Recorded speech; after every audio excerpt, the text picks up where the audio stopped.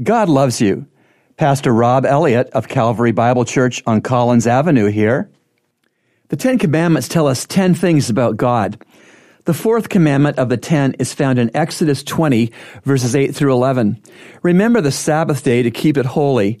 6 days you shall labor and do all your work, but the seventh day is the Sabbath of the Lord your God. In it you shall not do any work, you or your son or your daughter or your male or female servant or your cattle or your sojourner who stays with you. For in 6 days the Lord made the heavens and the earth, the sea and all that is in them, and rested on the seventh day. Therefore, the Lord blessed the Sabbath day and made it holy.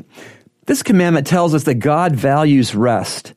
God is God, so he doesn't need any rest. Yet in the Genesis creation report, God rested from his creative work on the seventh day.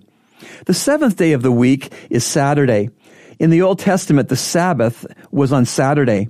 Now in the church age, the church lives on this side of Jesus' cross.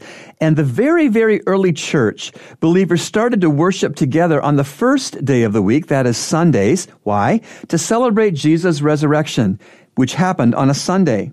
Well, be that as it may, God values rest, and he wants us to value it too. We should have one pause day a week. Do you? When I was at seminary, I was challenged to try to do my seminary work in 6 days and rest on a seventh. When I tried that, God blessed my efforts on the 6 days, and I truly had a pause day on the seventh.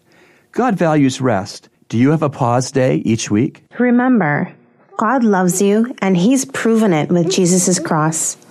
Today's 2 Minutes of Hope from Heaven has been brought to you by Calvary Bible Church's Christian Counseling Center, located at 58 on Collins Avenue.